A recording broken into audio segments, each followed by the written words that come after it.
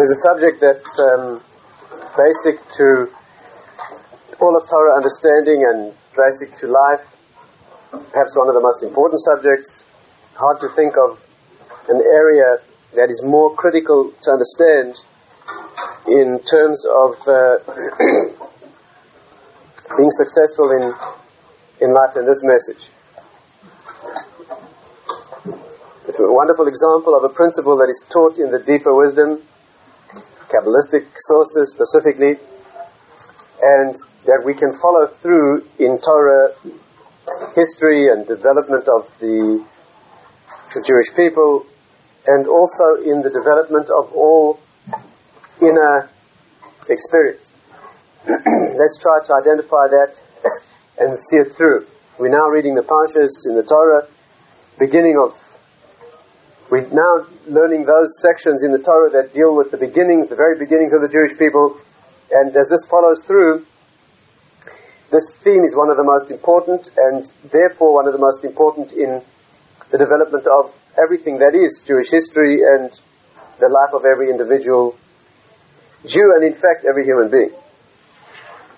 First of all, if you read those sources that talk about these deeper ideas, there's an idea that, again, to understand these things in their source is probably impossible for us, but let's note at least what the deepest level of Torah wisdom teaches, and then we'll see if we can begin to understand it by considering its application. Be very careful with these ideas because the words are always borrowed. Anything that you have from the deeper level of Torah teaching is always an idea that is, by definition, it is beyond words. The words themselves are only,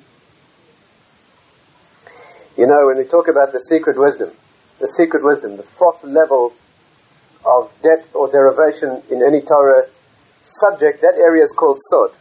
Sod means the secret level. But the other levels, the simple level, that's the first one. The level of that which is hinted or perhaps learnt by derivation, that's the second level. The third level is a very deep level that deep work needs to be done to bring it out. And the fourth level is called Sod. Sod, that voyage, that journey into what's known as the orchard of Torah, Pardes, that fourth level is known as the secret world, the Kabbalistic world, the world of secret. People think that which is a secret, again, we hear all these things exactly the opposite to the way they should be heard. We think that which is secret because you haven't been told. To the English-speaking ear, we think that which is secret, wisdom, is secret because it's been kept secret. In other words, no one's told you. And that's why we refer to it as a secret. A secret is that which has not been divulged. Meaning that if someone would tell you, then you'd know about it. Yeah? So the picture you have is that there's a wisdom which underlies all wisdom. It's known as the secret wisdom. And it's esoteric. It's an esoteric wisdom. You don't know it. People don't tell you that secret. You need a lot of qualifications before someone will teach you. But if you have those qualifications, one day you'll learn Torah for many years. You'll be married. You'll be over 40 and you'll have... That concept we have is that it's a secret wisdom. When you have those qualifications and you have that level of depth and maturity, then somewhere in some forgotten corner of the old city of Yerushalayim, you'll find someone who will let you into the secret. He'll tell you the information, then you'll know it. It's a very serious misconception. The concept is not that it's secret wisdom that no one told you, and when they tell you, you'll know it. In Torah, the words always describe the essence of a thing. If something is secret because no one told you, then it's not essentially secret. The concept, again, you have to think about it more carefully than that. If the word secret is used, it means that the wisdom is intrinsically secret, which means that no one could ever tell you. That means there aren't any words. It's not that someone didn't tell you yet. It means it's that wisdom that doesn't live in words. Nobody could ever find the words to tell you. It's that which you must discover on your own. That's what it means. That's why in the tradition that is handed down about these things, it says that the master tells his disciple only the general headings or the general areas. And then he has to figure out for himself, he has to work out for himself the depth of the material. Because it cannot be put into words. And therefore one has to be extremely careful about the words that are used to convey the wisdom, because by definition those are not the words. In other words, what we're saying is, if you hear the words used and you think you've understood, then for sure you haven't understood. But if you feel confused and you haven't grasped it, then there's a possibility that you may in fact. That's the nature of the subject. And there's an idea that says as follows. I'm careful now because not to use the words out of their proper place. But it says in the sources that deal with these things that every time a light shines, it shines twice. But the light shines once, and that in fact is an illusion.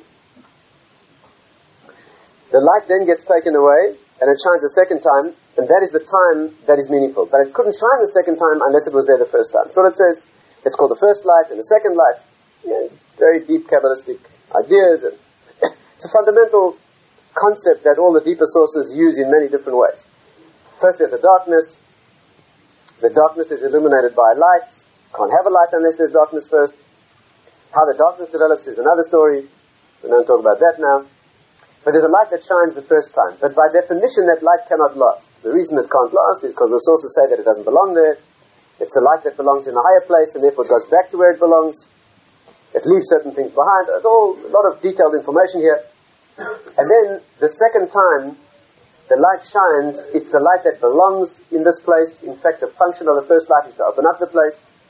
And the second light shines in, and that's where it belongs. Now, a lot of detailed discussion in the sources that talk about these things, and the Kabbalists throughout the ages have worked with these concepts.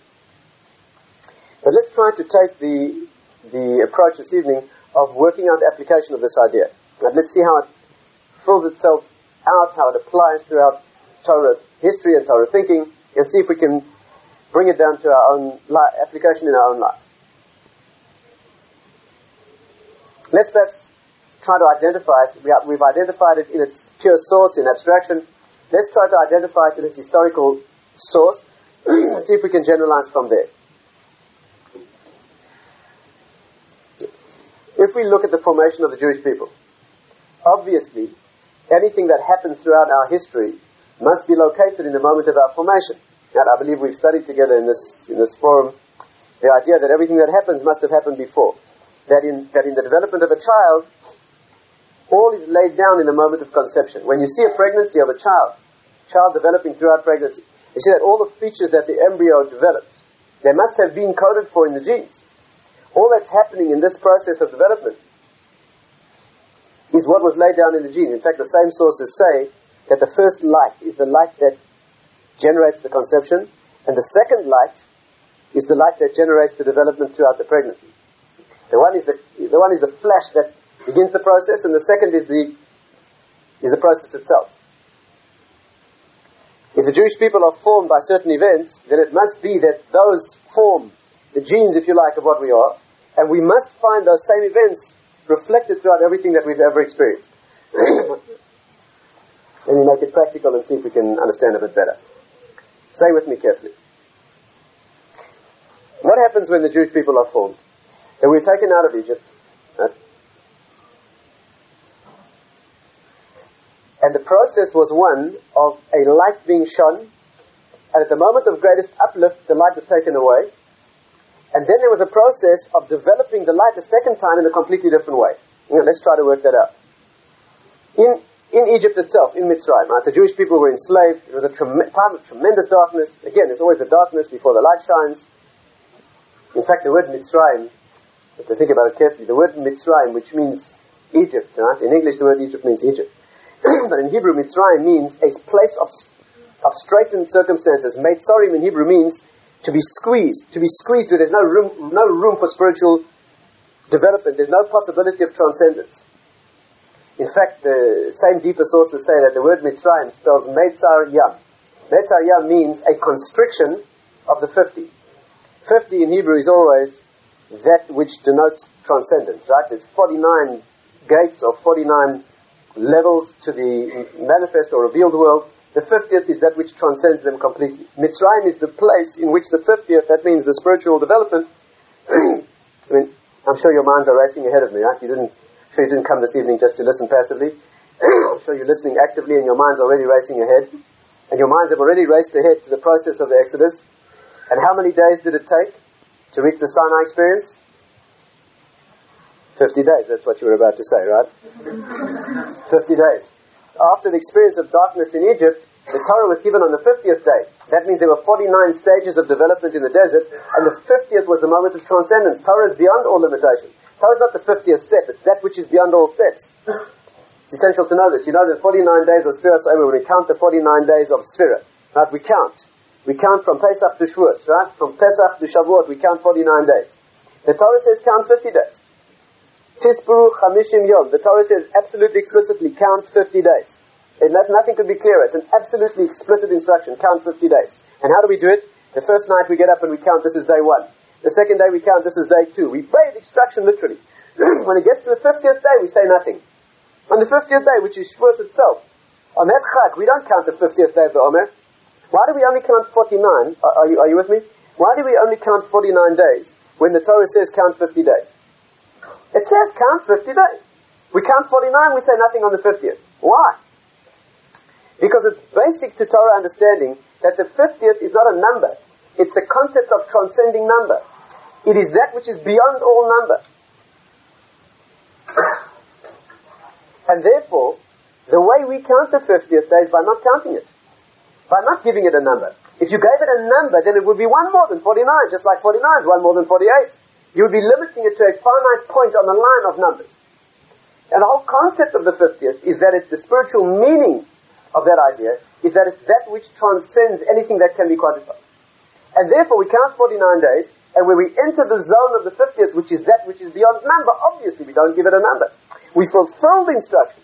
Understand this? We fulfill the instruction to count 50 days, right, by not counting the 50th. It means we've now arrived in that zone which is Shavuot, the giving of the Torah, which is Torah itself, which is by definition that which transcends all boundaries, all limits and all limitations. That is the concept of 50.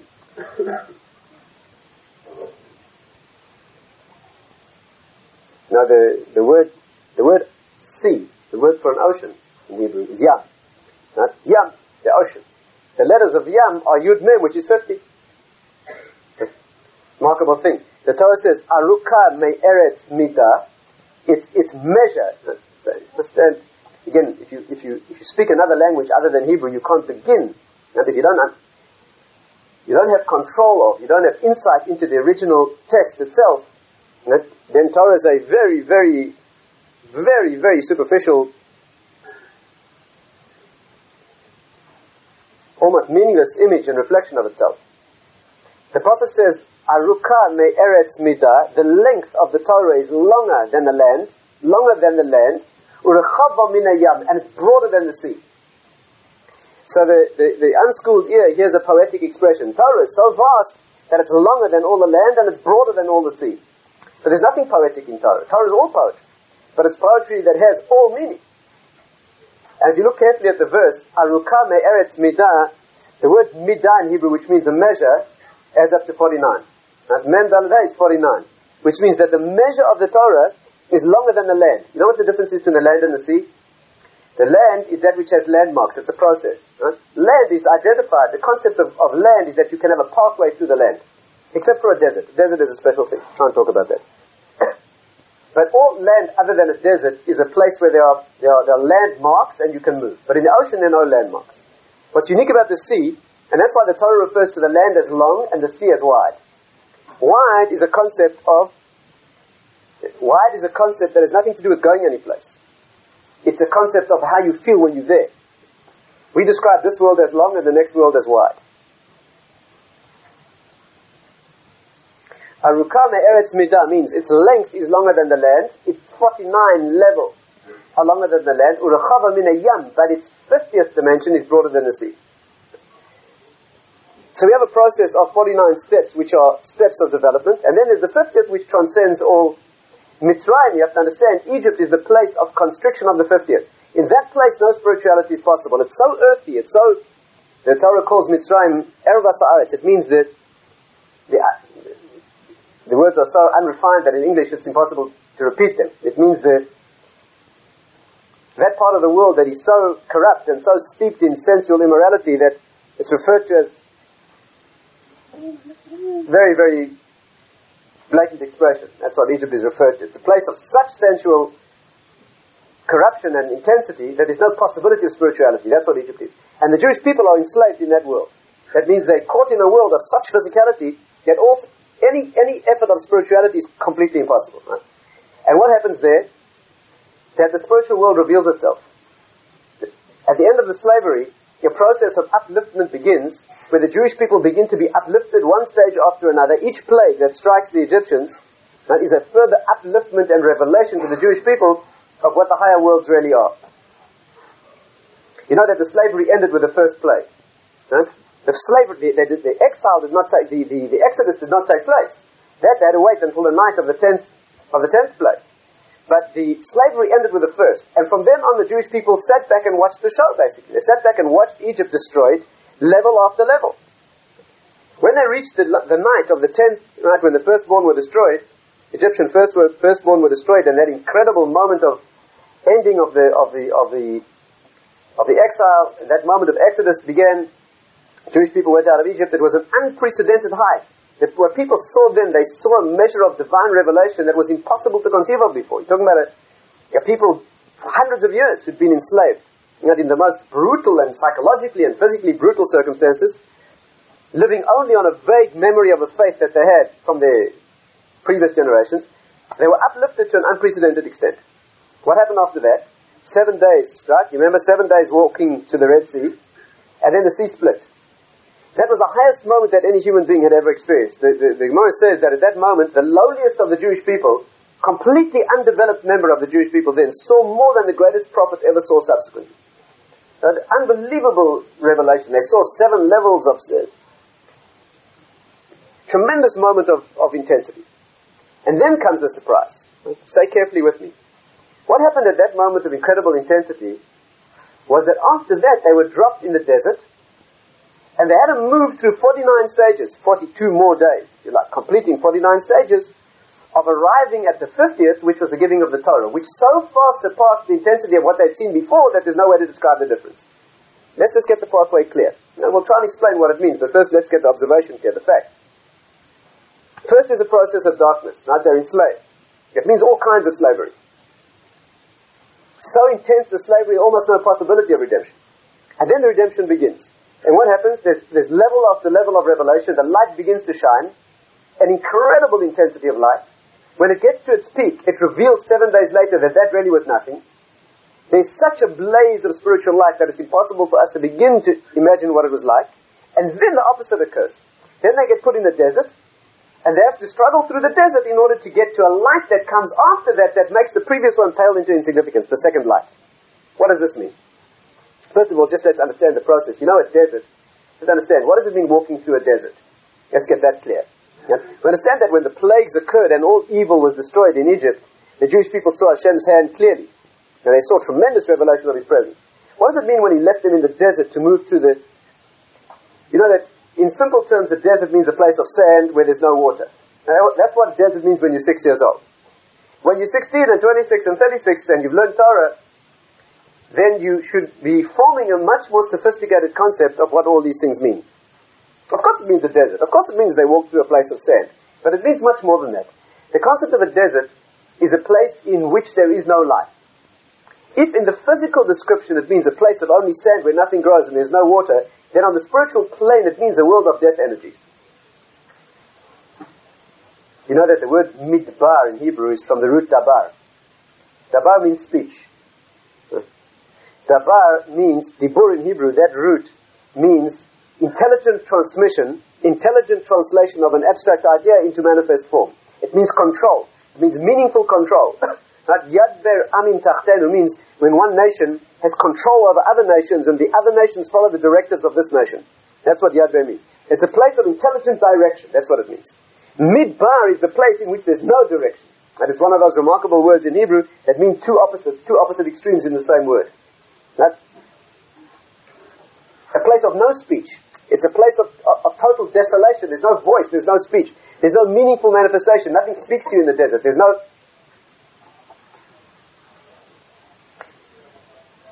What happened then? They had to move through this desert dimension in order to get to Sinai. just to understand how deep this death energy in the desert is. Now, let's just spend a moment and understand that. You remember that later when the Jewish people had to go through the desert, not for 49 days, but because of their mistake, they had to spend 38 years, 40 years in the desert. You remember that they were tested 10 times with enormous ordeals, and we failed every one of those tests. Do you remember this? Anyone out there? When the Jewish people wandered in the desert, they were faced with 10 massive spiritual ordeals and failed all of them. What does this mean? The desert is a place of such intense death forces that all evil ranges itself against you in the desert. The Jewish people, you know what the idea was? The Jewish people were supposed to witness 10 plagues in Egypt for free and passively. That means they didn't do anything. All they did was sit back and watch how Hashem did it. He was destroying 10 levels of evil in Egypt. The idea was to then put us in the desert and throw all 10 levels of the world's evil at us and expect us to do what had been demonstrated before. Again, the first light took place in Egypt. Hashem said, watch this. You sit back and watch how it's done. 10 mystical spheres, if you like, of evil, right, were decontaminated, were destroyed, were purified in Egypt. Then he put us in the desert and said, I'm now going to give you the root of all those levels of evil, and this time you destroy them, because the world is yours to perfect. Right? That's our function here. The idea was that we had to go from the lowest point on earth, which is Mitzrayim, to the highest point on earth, which is Israel, Eretz Israel, the land of Israel. And on the way, we had to conquer the desert. The desert means all 10 levels of death and negativity, and we were supposed to perfect all 10 of those. Had we done that, the final result would have been Israel, messianic revelation, and perfection forever. And we failed all 10 of them. You have to understand that in Torah, every time 10 is mentioned, it's always the same 10. It's not accidental. 10 sayings that created the world, 10 ordeals that Abraham had to battle against, 10 commandments, right, that were the result of these 10. You have to understand, they're always so obvious. What was the 10th of the plagues? Destruction of the firstborn. What was the 10th of the ordeals of Abraham? Destroying his firstborn. And you can't miss it. But they all parallel each other exactly, right? It's always the same points that are being, same points of reference. In fact, the Maharal says a beautiful thing, a fundamental thing to understand. You know that the plagues in Egypt proceeded in reverse order of the sayings of creation. You know that? Understand well. The concept is that in Egypt, the Egyptians had contaminated the spiritual world, right? It was a place of intense negativity, and therefore the purifying of that land had to take place on 10 levels. Hashem appeared in Egypt, and he knocked out all 10 levels that they had. The world is built on 10 sayings. What does it mean that Hashem created the world with 10 sayings? Right? The first saying was, Bereshis, in the beginning. The second was, let there be light. Now, 10 sayings create the world. The point of beginning, of firstness, then the light itself, and so on. Until you have 10 layers, 10 mystical spheres, if you like, 10 dimensions of creation. Since the Egyptians had destroyed the world entirely, they toxified it, if you like, spiritually, so Hashem had to purify it on all 10 levels. That's why there were 10 plagues. The Maharal even points out that the 10 plagues went in reverse order of the sayings of creation. Why? Because the sayings of creation had built the world in its purity, and the Egyptians had contaminated. So there were 10, and that's why they went in reverse order. How do you create something? You start with infinite dimensionless center, right? Then you build a layer around that, and around, until finally you have your structure. But when you cleanse a thing that's been built, you must peel away the layers from the outside till you get back to the infinite center. And therefore the plagues went in reverse order. What was the first of the sayings of creation? Bereshis, in the beginning. What was the last of the 10 plagues? Destruction of the firstborn, the point of firstness, of first birth and first creation. What was the second of the sayings of creation? Let there be light. What was the second last of the plagues? The plague of darkness. The Maharal works through all, this is simple Chumash. I mean, if you haven't learned this, if you didn't learn this at Cheder, then there's no hope for you. And the Maharal works through all 10 plagues and shows you how each of them is the exact reversal of that corresponding statement of the creation of the world. Why? To show you that the Egyptians had contaminated it all, and Hashem was purifying it all. And it was all for demonstrating what we were supposed to do when we got into the desert. Egypt was the world of contamination of Egypt, but the desert was the dimension of contamination of all of creation. What he did in a microcosm in Egypt was a demonstration so that we could get the idea, so that when we faced all those levels of death and destruction in the desert, which is what desert means, we could conquer all of them and build a world of perfection. So you have to understand that a desert is a place where all evil in the world is ranged against you. Now, if that's true, let's build our concept again. Okay, are we together so far? Yes? Not so sure. Not so sure. Let's try. With what we've learned now, let's go back to our base. Right? What do we have? Experience in Egypt in the ultimate and utter darkness. What happens? Incredible upliftment. Tremendous light that gets shone. Tremendous demonstration of purity. And as soon as the upliftment reached its peak and the Jewish people stood at the sea, and the sea split and they saw everything there was to see spiritually, then it all closes. Then they dropped in the desert, which is the ultimate depth and difficult dimension of difficulty, and Hashem says, now you do it yourself. And only after we got through that did we get to Sinai, which is the ultimate meeting with Hashem and the giving of the Torah forever. What is the pathway? Hear carefully. You hear this well. Life is built with two lights. The first light you get given for free, and just when you think it will never leave you, it gets very cruelly taken away and you get plunged into darkness. And only if you survive through the darkness does the second light shine on you. But you shine the second light. The first is only a demonstration of what it could be and what it should be. But you don't understand what it is. You haven't worked for it. You haven't done it. It's completely artificially done. It's incredible and stimulating and inspiring and marvelous when it happens. And it's so marvelous you think it'll never leave you. And as soon as you've grasped it, the moment you've grasped what it is, it gets taken away exactly then. The moment of cruelest disappointment. And it gets taken away. And then you're left in the darkness to make the light shine yourself. What's the reason? Because you have to make it happen yourself. You're not here for free gifts. The world is not a free lunch. The world's not a free experience. It's an experience of being put here to struggle through it yourself and making it happen. When you make it happen the second time, it is you. The first time it's a light that shines on you. The second time it's your glow. But how could you do it yourself if you weren't shown it first? So what happens is you get shown it first artificially, and just when you thought you've understood it, and just when you think that you've done it yourself, because you know it's an illusion, then you get let down with a terrible crash. Terrible. And then you realize, but now you realize that it could be done. You've been there once. Now you have to struggle through the desert on your own, battling all hell and all evil, to get back to make it a genuine experience the second time. Let's try to take this root pattern and see if we can apply it and see if we can... The truth is, this applies to every single experience in life. Every new friendship, every intellectual experience, every revelation, everything that you realize, everything that you come across, every human experience, every physical experience, every experience within marriage, what marriage is itself. All human experience is subject to a free gift first, a cruel disappointment, and only if you realize what the pattern is and struggle through the disappointment and make it happen, you get to the real thing at the end.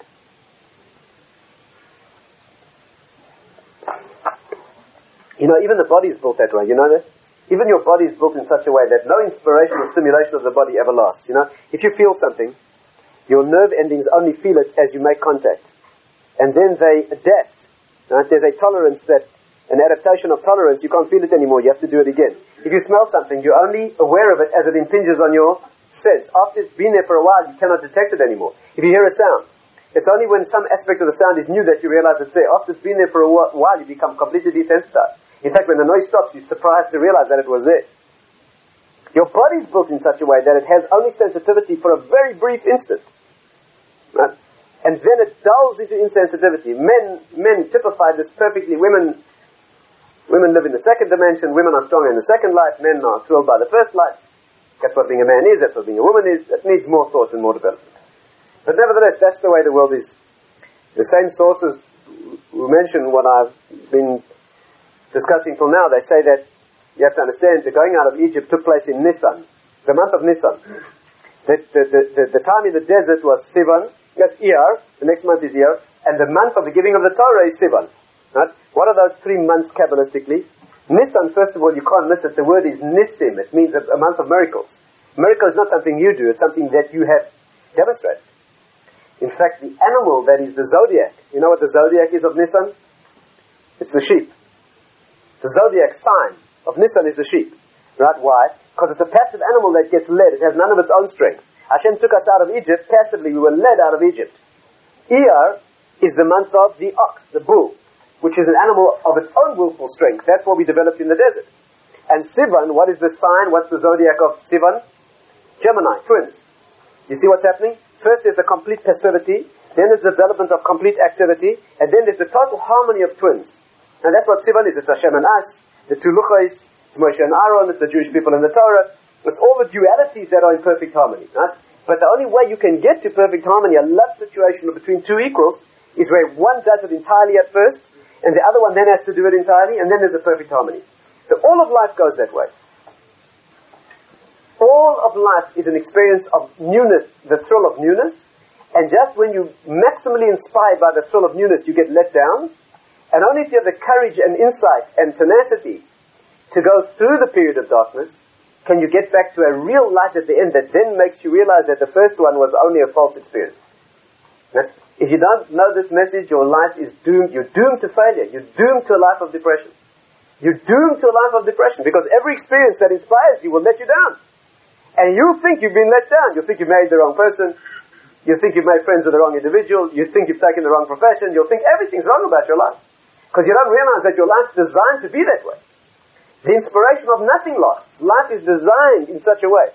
Why is it designed that way? Let's understand. Let's think it through.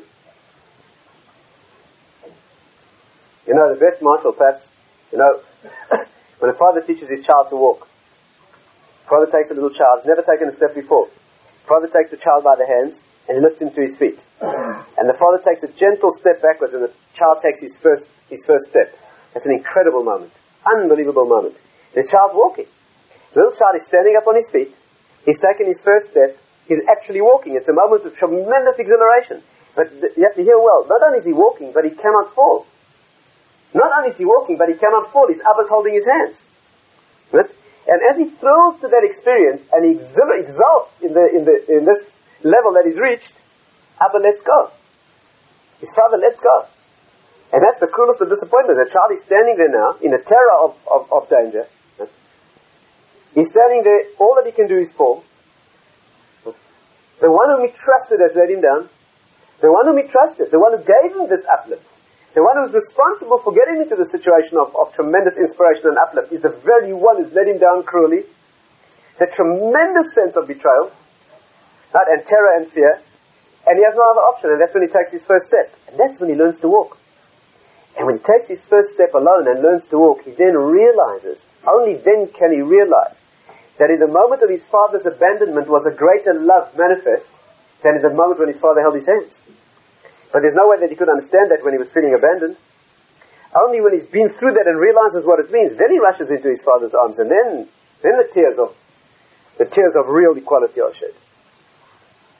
But that's the way it goes. Couldn't learn to walk otherwise. Why does Hashem do that? Because if he never showed it to you, you wouldn't know that it could be done. You wouldn't know how to do it. So he does it for you first. That's a very cruel disillusionment. You think you're doing it. But it's not. You're not doing it. You're not at all doing it. You've never done it at all. It's being done for you. But you've been put into that situation, so now you can do it. At the moment of abandonment, when the darkness of the ordeal begins and you get left and let down and abandoned and you feel the terror of loneliness, that only if you know that this is being done so that the real light will shine at the end can you survive that experience. Otherwise, nothing crueler than that. But a generation that's not been brought up with Torah knowledge doesn't know that. So every experience in life crumbles to dust. Is a complete disillusionment. The person who doesn't know this, life is an intense misery, a fearsome situation.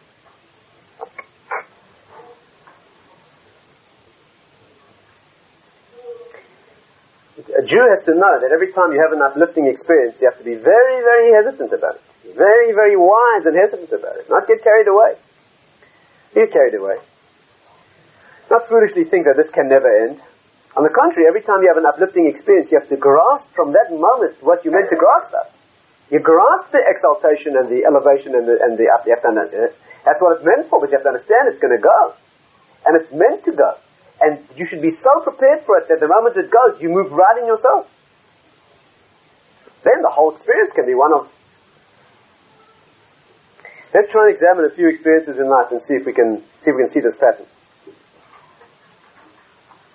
There's no question that the most important one is marriage. That's the most intense disaster of misunderstanding of this area. But let's work through a few more basic experiences until we get there.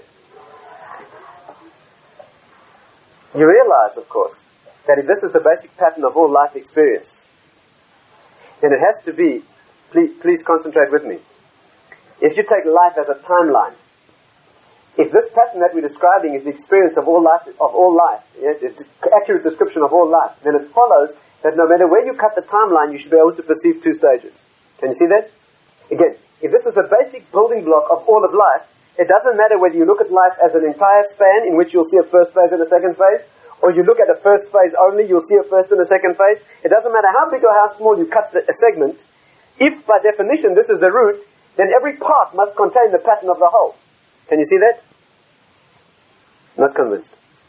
One of the deepest teachings in the spiritual wisdom is that every part always contains the same pattern as the whole. That's how Hashem's unity penetrates down to the smallest fragment of reality. That even what appears to be the smallest differentiated fragment of reality is in fact enough to teach you about the whole. You never have to look at anything. You can look at any part of reality to learn about the whole. Is this clear? You don't have to look at the whole. You can take one atom, one molecule. You can take anything you like. It teaches you about the whole world. There are sources that say when the Jewish people stood at Sinai, any Jew present could have manufactured a whole universe from any verse in the Torah. Not from the whole Torah. Just knowledge of any verse in the Torah would have been enough to reproduce the whole world. A simple, I don't see too many enlightened faces. Let's take a simple example. Unfortunately, we are people, we have to bring it down to our own bodies. From my flesh, I see these. You should see all of this from your flesh. You know how the human body is built? In every cell of the body, there are the genes of the whole body. Isn't that remarkable? It's a remarkable thing. It didn't have to be that way. I think we've discussed this before. But the simple engineering solution to how to build the body would be that you have one genetic complement in the first cell. When it divides into 2, into 4, into 8, into 16, and so forth, the parts of that genetic string that are going to code for feet should go down to feet. And the part that will code for eyes should go to where the eyes are. Are you with me? Each part of the body should get the little piece that manufactures what it is. But that's not how the body works. Do you know how the body works? When that first cell of the child is being formed in the moment of conception, as the pregnancy develops, the first cell divides into 2 identical cells. 2 identical cells.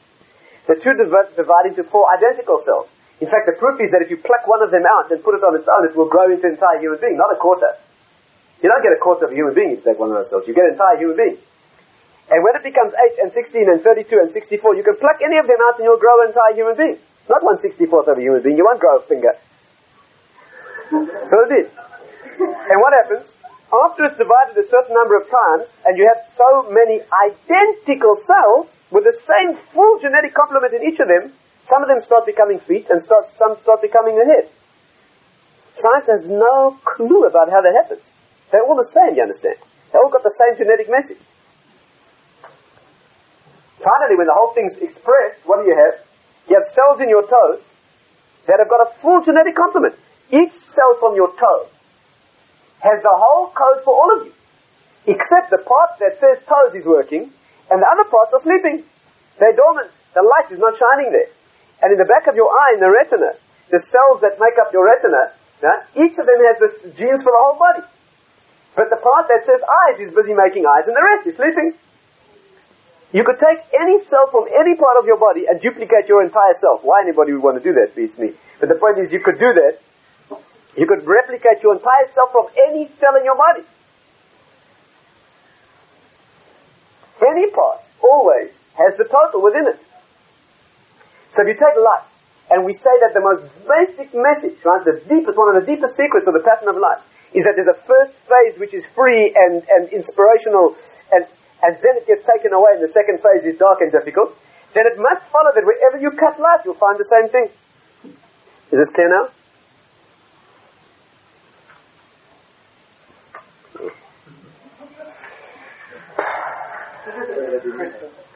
Yeah. So let's try and study it. Let's cut life into a few segments and see if we can identify it.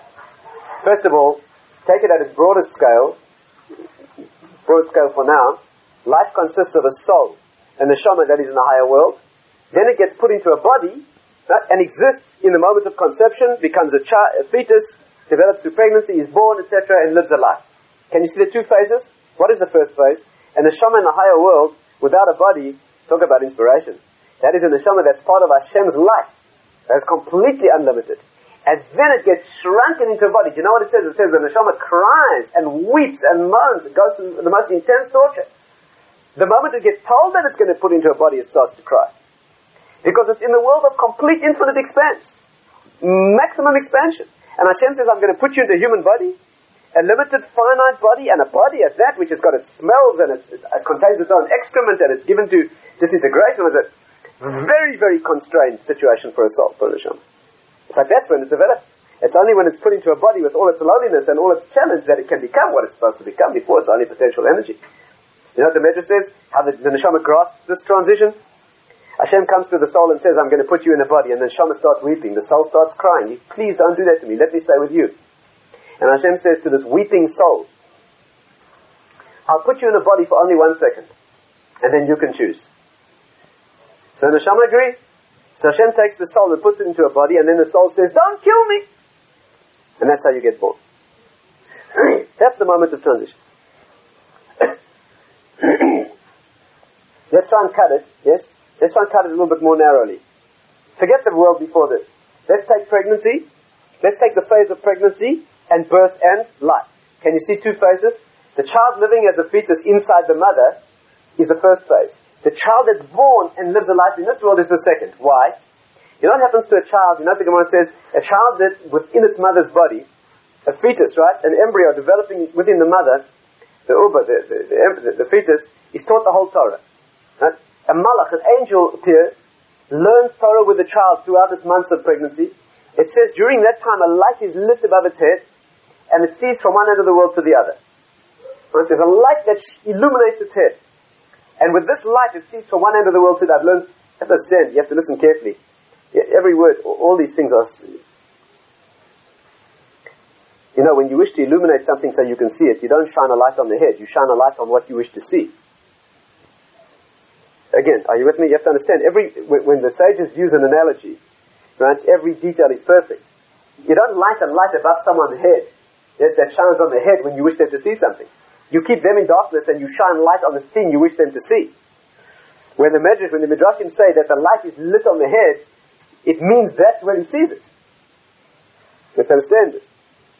Anyway, the child sees the whole world, he learns the whole Torah, he knows everything he needs to know about the world. This little child knows the whole Torah. The sources say it means he knows his own Torah, he knows his own chelik in Torah, he knows what he has to be. He knows every detail of his life, every detail of all of his capacity and his potential. He knows the wisdom of every branch of knowledge. He knows everything that there is to know about the world and exactly where he fits in. He knows everything that there is. And Kevin should know that the moment that he's burned, Ba Malach, an angel comes, the Seisra Piv strikes him on the mouth and he forgets all of his wisdom. And he's born a little newborn child who knows nothing about the world, he knows no Torah, is a completely unschooled child who knows nothing and has to spend a lifetime of struggling to gain any wisdom. Can you see the two phases? And the most obvious question is, why would an angel teach a child the whole Torah and then make him forget it? Why would Hashem detail an angel to teach a child the whole Torah? Teach him everything there is to know about all wisdoms, and then take it away? What's the point of teaching somebody something if you're then going to make him forget it? What does that mean? Can you see what it means? The Father's holding his hand, he lifts him up, and at the moment when it's all clear and all grasped, then the Father lets go.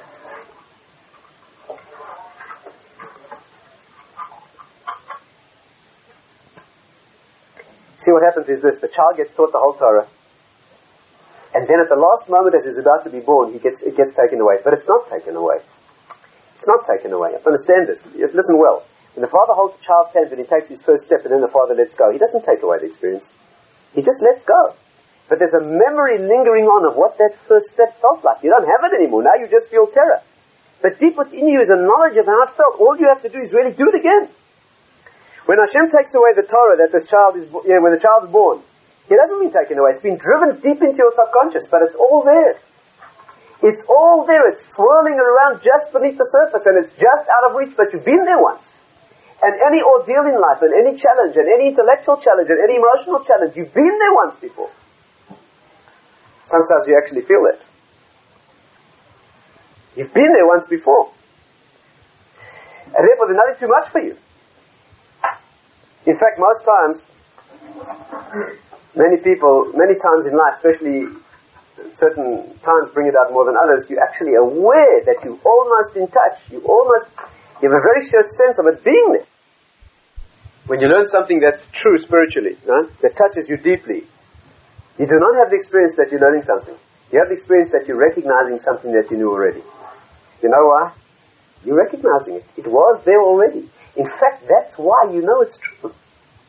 How is it that certain things that you hear, you say, that's exactly the way it is? How do you know? If all information is neutral and it's being put into a neutral bag, then why does some pieces of information mean more to you than others? Why does some resonate with your inner being? Why? You know why? Because they're in there already. And when something true, and especially something that's true for you, especially something that touches on your own inner being and your path and your uniqueness in life, when that goes in and you hear that, you light up. You know why? Because the first light is responding to the second light. It's becoming the second light. There's a resonance that's set up, and that's how you know it's true, and that's how you know it's for you. And all you ever have to do is just sensitize yourself to who you really are. That's all you need. Instead of being confused and looking to the outside all the time. All you have to know is who you are. That's what. So let it speak. You know, in Torah learning, people who learn Torah, so many applications. Person learns Torah. People sit in the best should start learning. Suddenly, as you're learning, an original thought occurs to you. It's called a chidush. A chidush. You know the chidush is in Torah? Person's learning Talmudic material, Torah material, and suddenly you have a thought that's unique. Right? It's called a chidush. You see a new insight. And if you're a serious learner of Torah, you write it down. And some people are blessed with a lot of these. First, you write a book. You write a book of your chidushim in Torah, your own commentary on the Gemara. Right? What a chutzpah. What a chutzpah. You writing your own Torah? What are you talking about? Hashem's Torah, right? Our job is to learn what the Torah says. What do you mean you're writing your own? Your own original thoughts. Can you imagine the chutzpah? Not a chutzpah at all. It's not your own original thought. All that's happening is your learning has been resonating with the wisdom that was within, and it's been brought to the surface, that's all. You're not cooking up an arbitrary thought. The reason you know it's true and fits in with everything else you've learned, and it's an expression of your personality. And that's why most people have the same chidush. Each one comes through the flavor and the aspect of his own personality. You know, it says that no two prophets prophesy in the same style. Because each one is that the music that comes from a higher world, that is resonating. You know, it says about prophecy, when the king called in one of the Nevi'im, one of the prophets, and he asked him to prophesy and tell him the future, he was in a tense state of mind. He couldn't prophesy. He was anxious and tense. But he had to do it for the king. So he called for music. In order to set up a certain harmony and resonance within his neshama. And when the music began playing, he was able to... But you know what the words are? Listen to these words. V'haya kenagain hamenagain. Do you know what that means in simple Hebrew? It means, and when the musician began playing, then he prophesied. V'haya kenagain hamenagain. When the music began to be played by the musician, then he lifted himself into a higher world. But you know what the words literally mean? When the musician became the music. That's what it is. When the musician became like his music. That means, you understand, when he descended into the inner core of what he really was. That's the experience of prophecy. And therefore, the message is that everything you experience in life is only the second attempt where you're building it for yourself, but it was there once before, and you've been there before, and you know how to do it, and you've conquered this thing before. Except, first, it was given for free. First, it was just a demonstration. Let's cut life a little bit more fine. I mean, you can do this every bit of time this evening. You have to go home and do the homework yourself of putting every experience you've ever had through this thing. And if you wonder why you always feel disappointment, why you never feel the thrill that you felt the first time you did something, why you always get let down, the good time never lasts. A good time never lasts, always lets you down. And the more desperately you want it to last, the more cruelly it lets you down. Right? There's nothing wrong with you, there's nothing wrong with the experience. That's the way the world's built. And if it weren't built that way, there'd be nothing you could ever do. Of course, we want the free thrill of the first experience, that's all. That's what we want. We want the quick fix, we want the quick uplift. We want our hands to be held in the word. That's all we want. But that's not what life's about. That's not what life's about. Personal maturity knows that that's artificial. They wait for that to be taken away. Then they start putting the work in. Then there's a genuine light that shines. Not one that doesn't belong here, one that belongs here. You know what life is if you take it from the moment of birth on? You can divide it up any way you like. You have childhood and adulthood. Yes? The childhood years and the years of being an adult. Can you see the difference? Being a child and a teenager, you can split it up more, but it's for lack of time. Being a child and a teenager, you know what those years are? Years of tremendous inspiration and sense of no limitation. Know that? Children, healthy, normal, psychologically healthy children or teenagers have a sense of incredible wonder, richness of emotion, richness of experience, a belief that they can be anything and do anything. But when you get a little older, it doesn't last. And people say to me, Rabbi, I think I've died inside. I say, why? See, when I was 18, I could cry so richly and laugh so richly. The world was larger than life. Everything was so incredibly rich. And now, everything's flat. They think there's something there's nothing psychologically wrong. That's how you're designed to be. Now you're in your real situation. When you were 8 and 18, you were given a completely artificial dose of the sense. The truth is, it's not artificial. You really were capable of being anything and doing anything. That's the truth. You were. But then it got taken away so you could get busy doing it. And most people get let down. That's what happens. Most people crash. And they feel that when they were younger, they were rich and alive, and life was the way it was supposed to be. And now they've been shortchanged. Some people don't. Some people just live right on in the fantasy, especially men. They live right on in the fantasy of being a 5-year-old for the rest of their lives. Yes? And just like when they were 18, they were convinced that they were the world's greatest intellect, chess player, womanizer, musician, movie star, etc. When they 28 and 38 and 48 and 58 and believe me, 68, they still continue believing that they are still the world's greatest, you name it. Just haven't had time to sort of do it yet, but they'll get there. You know, that's how the male mind deals with this problem. Because what's his alternative? What's alternative? You either keep fantasizing that you've done it, or you crash into abysmal despair and depression. That's what you do. There's no other option. You either crash into despair, or you pretend that you've made it. The real solution, of course, is to do it and make it. But that's hard work. But the uniqueness of childhood, if you remember your childhood, you remember that you had no sense of limitation. That you were convinced, you ask a 5-year-old what he wants to be. He'll tell you the most bizarre combination of impossibilities. Why? Because he's built with inspiration. The uniqueness of his consciousness, then Hashem gives him an incredible gift of inspiration so that he can begin to discover who he is. Then Hashem takes it away and says, now do it, you like it, now you do it. And you see children going through points in their lives when they suddenly begin a sense of limitation. I was walking to shul with my little son. He was 6 years old at the time. And suddenly, we're walking along, it's been quiet for 2 minutes, which is extremely unusual. And then, with a very worried look, he looks up at me and he says, Abba, I'm not sure if I'm going to marry Debbie or Frida. My little neighbor said. So I said, Then he said to me with a look of real worry, he said, but Abba, whichever one I marry, the other one's going to be so upset. Fine. We walk a few minutes more, and as we're walking up the steps to shul, he stops cold in his tracks, and he looks at me with real concern, and he says to me, but Abba, whoever I marry, all the others are going to be so upset. I said, see?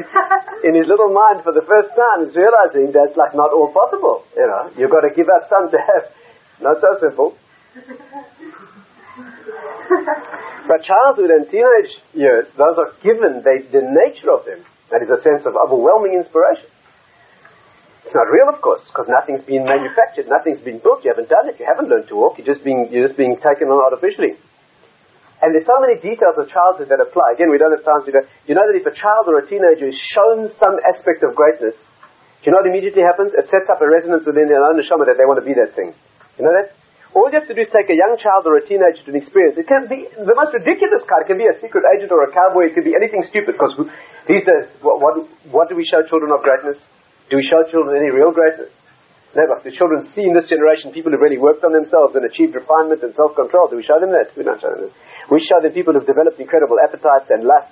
That's what we show them. But whatever it is, whatever you show the child goes home that day and starts practicing.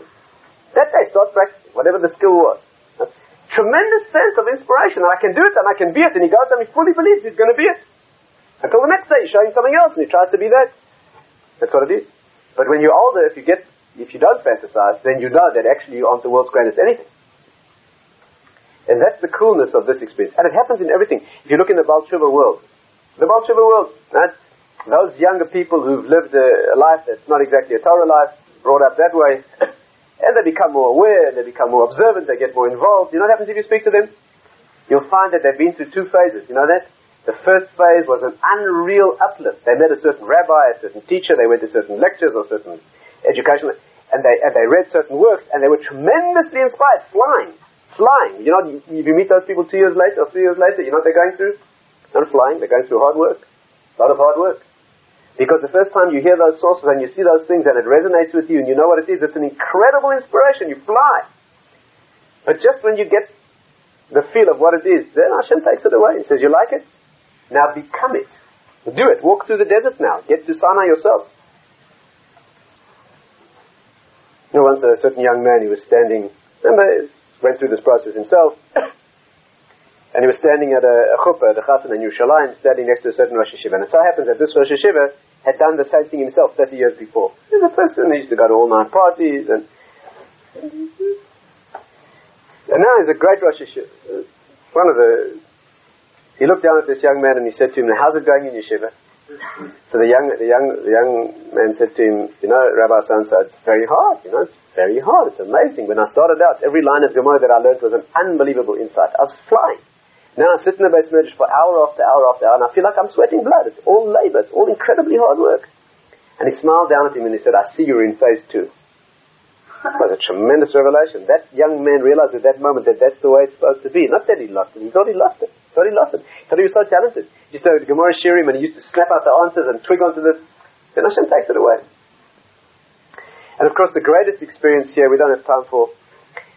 Let's just deal with a few minutes marriage. Marriage is the greatest example of this experience. And if you misunderstand this, then your life is, you guaranteed disaster. Guaranteed disaster. And I would say that of all the marriages that are ending in divorce now, especially young marriages, which is a characteristic we're having now. Many marriages, by far the majority, more than 50%. In most communities, the reported level is 60%. In California today, in the Jewish community, they report the divorce rate at 60 to 70%. And that's a community where very few people get married in the first place. So do you understand that those who get married probably have some sense of, at least something, there's some sense of commitment, compared to all those who don't bother. In the most old-fashioned conservative, old-fashioned communities where values are still being conserved, the divorce rate is over 50% in the Jewish world. It's climbing in the religious world, you should know that. In the genuinely, deeply religious world, the divorce rate is climbing rapidly. Still under 1%. But it's climbing. It's climbing as the secular values are creeping in. You know why? Because a relationship with a woman, a relationship between a man and a woman has got 2 phases. There's an inspiration that is given for free that is meaningless in the beginning. And then it gets taken away. You know when it gets taken away? At the moment you think it's going to last forever. The exact moment that you think it can never die, that's exactly when it gets taken away. And the first phase is called romance. In secular, in our culture we call that romance. Romance. And the second phase is called love. Do you know that in Hebrew we don't have a name for romance? You know that? In Hebrew, in Torah, that we've learned before, we've studied before the idea that every meaningful concept has a name in Torah, because that is the essence of the concept. In Torah there's a word for love. You know what the word for love is in Hebrew? Ahava. And you know what the root is? Hav. You know what hav means? To give. Love means giving, that's what it is. We think love means taking. The person makes you feel good, you love him. When somebody makes you feel good, you don't love them, you love you. When somebody makes you feel good, right? Well, like when you say you love chicken, you don't love chicken, you wouldn't kill it if you love chicken.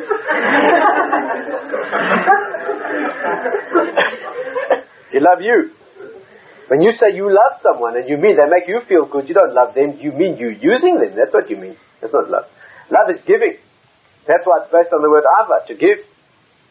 This is why parents always love their children more than the children love their parents. You know that? Parents always love their children more than the children love those parents. You know why? Because the giving goes in that direction. And you love where you give. And you love where you give yourself. And you love where you give yourself unselfishly and totally. That's where you love. Why and how it works is a long story and not for now. But that's where it is. You don't love where you get. You appreciate a little bit, you might some peripheral aspects of love. But real love is where you give, not where you get. And we have a word for that. Ahava, that means love. But romance? What did you give? What did you give? What did you give to this person? You know what romance is? We don't have a word for it. You can't say that in Hebrew. You know that? You cannot say it. If you want to describe the emotion of romance, there's no word in Hebrew. You know why? Because it's a complete illusion. What happens? You're sitting in a room, and suddenly this creature walks in. And as you take a look, there's a very strong impression of certain kind of music that sort of wafts in on the wind. But from the other angle, there's some vague sort of bells that you hear. And you get this sort of tight asthmatic feeling, and it's a little hard to breathe. But what is all this? Now what is all this? Well, that's not a real thing. That's complete illusion. You've been uplifted for it's a complete ridiculous illusion. You didn't share anything. You don't even know this person. You don't know them. You've certainly never given anything. You've shared nothing and given nothing, and you've got asthma.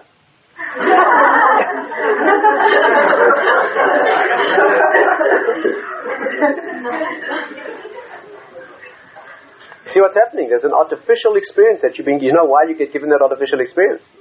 It's to get you involved, that's all. But it goes. You know when it goes? About 2.5 hours after you get married.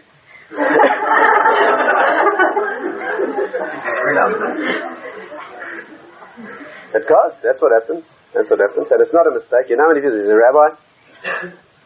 Knuckles are white on the table. Says, I married the wrong girl. So how long have you been married? It's 2.5 months. So what do you mean she's the wrong girl? Why she's the wrong girl? Said, Rabbi, when I saw her first, I couldn't breathe. Couldn't breathe. I used to look at her and I could not breathe. I had life-threatening asthma when I took a look at her. Now I've been married for 2.5 months, breathing fine. Explain to the young man, can you marry the wrong girl? That's the way it goes. If you've married for 30 years and you still have asthma, you better see me privately because...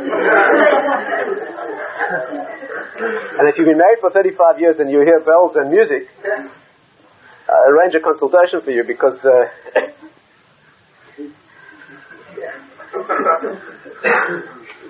But you see, the Western culture in which we live is a culture of the quick fix and the quick thrill and the artificial uplift.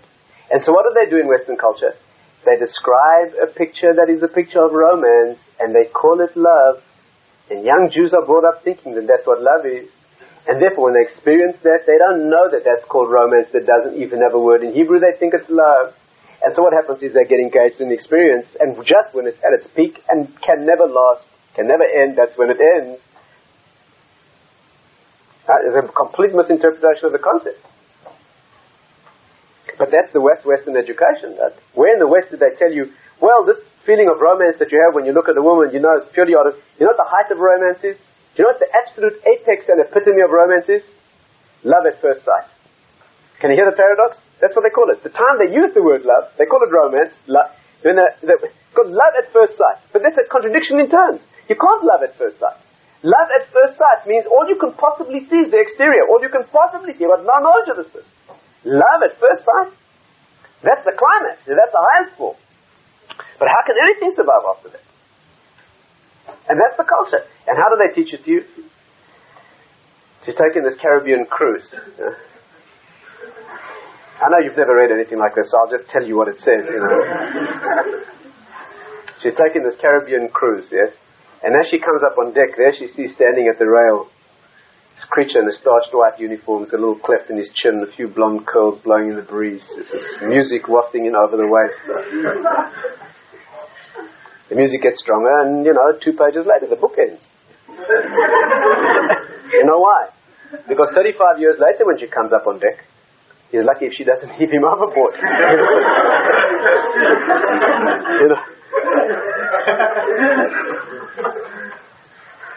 Yeah, but that's where those books end, and that's where those movies end. They end right after that because there's no duration of such things. But in Torah, we don't think that way. We know that the first experience, the genuine thing, it's an illusion, but it's genuine. It's genuine. The father picks the child up and he gets him to walk. The child gets tremendous inspiration. In fact, that's where he learns what it is. You know what marriage should be? You know what love should be? Love should be an experience where with that first thrill. That first thrill is richly felt. Of course it is. It's given for a purpose. But you never be fooled thinking that that's what love is. And after that first rich thrill is felt, the person should know that this isn't going to last. As soon as it settles into familiarity, it will go. But if you're prepared for it, and you're prepared to start transitioning from the experience of artificial thrill to the experience of giving, if you can transition from the experience of taking to the experience of giving, so then you transform romance into love in a smooth transition, why not? And the third phase is what happens after 35 years of marriage, of giving to each other, 2 people living together for 35 years, thinking only of how they could make the other one happy. So there's a blissful existence for both people. Then the 2 of them melt into each other in a tremendous identity. Tremendous identity where the 2 have become one. First time I arrived in a community in Israel, I was taking a walk through the community with a family doctor. And as we walked past a very old couple, elderly couple, been through the war together, many, many things. They were sitting in the sun on a bench together. As we passed them, he said to me quietly, you know, the first time I met those people, they came into my surgery one day. The woman had a wound, ulcer on her leg. And the two of them sat down across from my desk, and the woman began to expose her leg. And as she busied herself with exposing the ulcer so that I could see it, the husband leaned across the desk and he said, Doctor, we have a sore leg. We have a sore leg. That's a relationship. He didn't say she or it.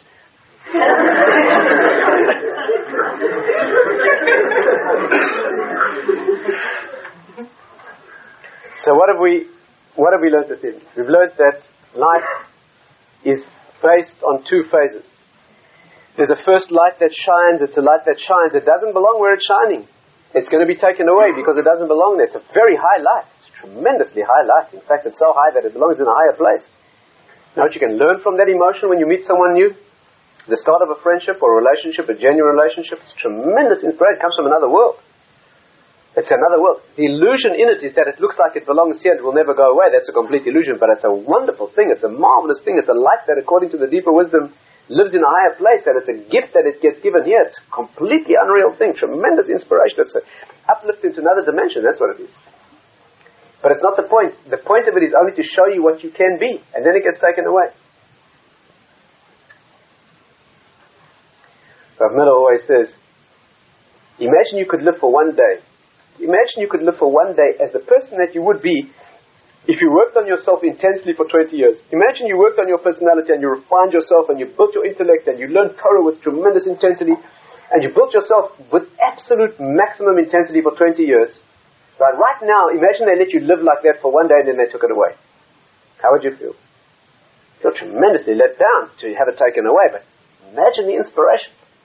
Imagine the knowledge. Imagine what energy you'd have from having seen what you could be. Then you'd have to work for 20 years to get there. But that's what Pesach is. The first night of Pesach, when Hashem took us out of Mitzrayim, the Kabbalistic sources say on the first night of Pesach, you can have whatever you want. You know that? Whatever you want. You can leap to any level you want for free. Given, it's a gift. Then you have to start working on it. Then you've got 50 days to make sure that it's real. You can leap, no limits. Fly now, pay later. That's what it is. You can fly, then you pay. First you fly, then you've got to build it, maintain the level. That's the hard work. And therefore, that's the message. We are not feeling, when we let down, when the inspiration of a new experience leaves us, we're not feeling that it's a failure. Then we move on to a new inspiration and a new one and a new fix. That's not what we're doing. When the inspiration of a new experience leaves us, that's when we get busy working so that we can make sure that the second experience will be genuine and that the first light will shine and glow and become eventually the second light.